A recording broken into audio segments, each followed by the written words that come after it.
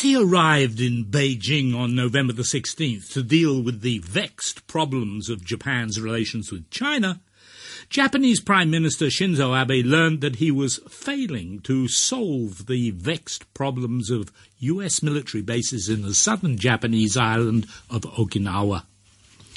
The news may have come as something of a surprise, but certainly it was also a disappointment.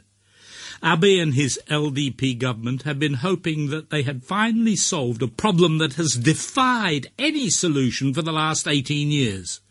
The closure of the US Marines base at Futenma in central Okinawa. When that base was first created, soon after the US forces took Okinawa in the closing months of World War II, it was on its own. But over the years, the base has been ever more closely surrounded by the buildings, homes and schools of the substantial city of Jinawon, for whom the noisy Marines' jets and helicopters are an infernal nuisance. Yet the Okinawa bases remain strategically very important both for the Americans and also for its ally Japan.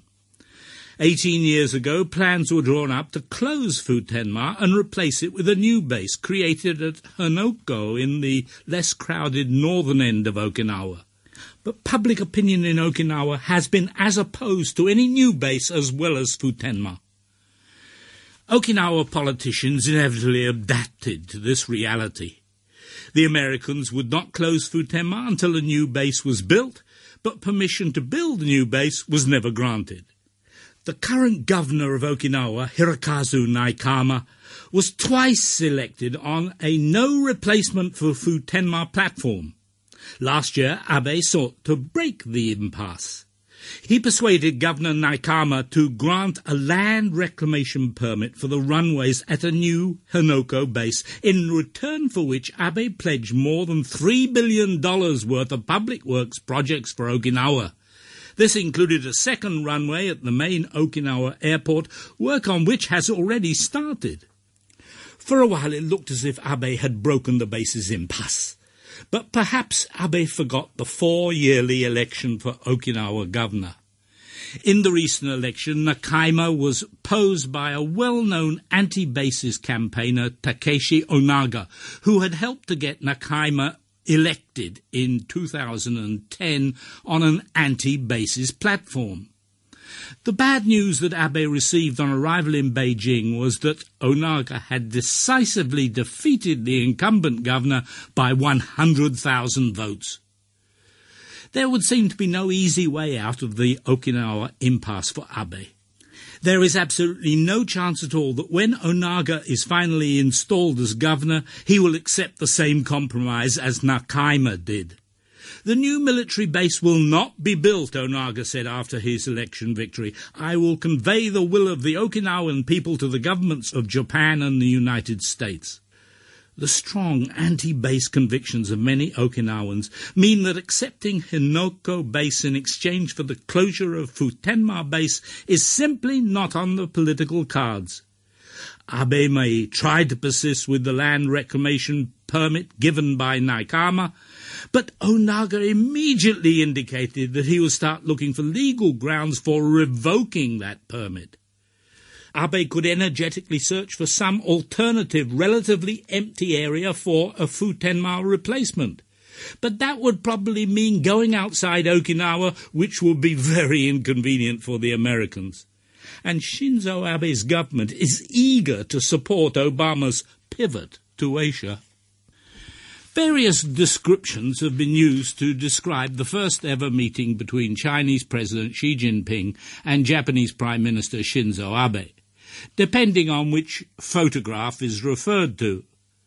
The often stern countenance of Xi is said to be a signal to the ardent Chinese anti-Japanese nationalists who have been further aroused by the Xi regime's sustained propaganda. The slightly less stern countenance of Abe is said to single less ardent Japanese anti-Chinese nationalists. See, I got here without giving anything away. The best photo, in my view, was a pool photograph taken by Kim Kyung-hoon, sideways on, perfectly proportioned, with both leaders staring at each other with hands outstretched but not touching. It seemed as if both were still wondering, do I really want to shake hands with this man? After the handshake, Xi and Abe met for only 25 minutes. The Beijing People's Daily assured its readers that Xi had reminded Abe that Japan was to blame for the recent deterioration of the Sino-Japanese relationship. According to the Free Japanese press, Abe said that the meeting was the first step for improving ties by returning to mutually beneficial relations based on common strategic interests. Perhaps the meeting was an affable Abe-Xi chat, but it was not intended to mark an important breakthrough in itself. That had already been achieved the previous Friday, November the 7th. Then, according to Chinese press sources, Chinese Foreign Minister Wang Yi and Japanese Foreign Minister Fumio Kishida had approved the resumption of Sino-Japanese political, diplomatic and security dialogues. Also on that Friday, according to Ms. Shannon Tiesi, reporting for the Diplomat website, quote, the real breakthrough in Sino-Japanese relations occurred. State Councillor Yang Jiechi and Japanese National Security Advisor Shotaro Yashi jointly issued a 4-point accord on improving Sino-Japanese ties. The text was made available to the media from Xinhua and from Japan's Ministry of Foreign Affairs, with some interesting differences in the English translations, unquote. While most press and media were cursory with their coverage of what was hailed as a 4-point Sino-Japanese accord, but also as a consensus, I am indebted to the Diplomat for being more detailed. The first point in the accord was simply that China and Japan pledged to continue to develop a mutually beneficial relationship based on common strategic interests. So it is interesting that Abe's reported remark to Xi echoed this sentiment. In order to do this, in the accord, both sides reconfirmed their commitment to the 4 basic documents issued between China and Japan, which have served as the basis for China-Japan relations since the normalization of diplomatic ties in 1972. The 4 documents are the China-Japan Joint Statement of 1972, which paved the way for normalization, the China-Japan Treaty of Peace and Friendship of 1978, the China-Japan Joint Declaration of 1998, and a joint statement on advancing relations in 2008. No doubt, scholars and journalists will now be scrutinizing these documents again to see if they offer any clues to the future progress of a troubled relationship. The second point in the accord responded to the Chinese demand for Japan to adopt a proper attitude towards history and to stop whitewashing Japan's militarist past. The Chinese text of the accord said both sides reached some agreement, while the Japanese text said both sides reached some recognition of the need to overcome political differences by facing history squarely and looking forward to the future. So China can satisfy itself with an agreement which stipulates facing history squarely, while Japan can point to the stress on looking forward to the future. The caveat that China and Japan had reached some consensus on this point indicates how far apart the two sides really are on historical issues. Japan's use of some recognition rather than some agreement implies even greater distance. The third and potentially most crucial point in the accord addresses the issue of the Senkaku Islands, which Japan says it has owned since 1895, and the Diaoyu Islands, which China has only claimed since the 1970s. Japan has officially refused to even acknowledge China's claim, let alone recognize it. In the Chinese version of the accord, China and Japan acknowledge that different positions exist between them regarding the tensions that have emerged in recent years. The Japanese version waters this down to China and Japan acknowledge that different views exist between them. So the accord does not directly mention the territorial dispute. China and Japan are not agreeing to disagree on the territorial issue. They are only agreeing that different stances exist on the cause behind recent tensions. As the diplomat points out, this may seem like a minor point, but it's a carefully crafted diplomatic compromise.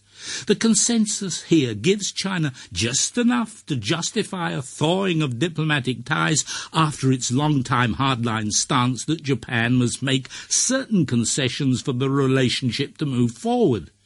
Japan, however, avoids actually acknowledging that China claims the Senkaku Diaoyu Islands. Previous press reports that Abe would agree to acknowledge differing views on the Diaoyu-Senkaku dispute were right in general but wrong in their specifics. Japan has not acknowledged China's competing claim to the islands. In fact, the Japanese Foreign Ministry website still states that there exists no issue of territorial sovereignty to be resolved concerning the Senkaku Islands. The accord merely states that Japan only recognized that China holds different views over how recent tensions in the area arose in the first place. But at least there is a tentative promise for both Japan and China to use dialogue and consultation to prevent tension in the East China Sea from further worsening. The Japanese version mentioned the possibility of developing a crisis management mechanism, while the Chinese version referred to crisis mechanisms to help keep incidents from getting out of hand. Interestingly, as he left for the Beijing APEC conference, Abe mentioned that he might be discussing such a mechanism while he was there. The fourth point in the accord promises to continue the process which produced the accord in the first place. China and Japan agree to gradually resume political, diplomatic and security dialogue through various multilateral and bilateral channels. There have been several rounds of quiet diplomatic talks, led and encouraged by, among others, former Japanese Prime Minister Yasuo Fukuda. Informal diplomatic exchanges are now likely to lead to many more formal exchanges. Shinzo Abe certainly has continuing problems with Okinawa and China, but having now called a totally unexpected snap election on December the 14th, he would seem to have less of a problem with the Japanese electorate. Only two recent Japanese prime ministers won a second general election during their incumbency. The well-regarded Yasuhiro Nakasone in 1986 and the popular Junichiro Koizumi in 2005. Both scored a landslide before finally leaving office. Abe, by contrast, scored his landslide in 2012 soon after taking up office, winning over 300 seats in the House of Representatives if the 31 new Komeito coalition partners are also included. It will be difficult for Abe to repeat that success, the more so if the diverse and disunited opposition parties are able to arouse a backlash against Abe for calling another election when he had already a secure majority until 2016. The opposition parties may be unable even to do that, the more so if Abe is able to convince the electorate that this election is not just a power grab, but that continuity of his LDP government until 2018 is essential if his economic program, known as Abenomics, is to succeed. Another danger for Abe is that the electorate may assume, with or without help from the opposition, that the current unexpected recession proves Abenomics to be a failure. At first sight, the most likely election result seems to be a loss of LDP seats and a reduced but still strong LDP majority. But if Abe makes an effort to be forceful, eloquent and persuasive, as well as well-organized, he could still do better than Nakasone and Koizumi and enjoy two landslides during an extended premiere.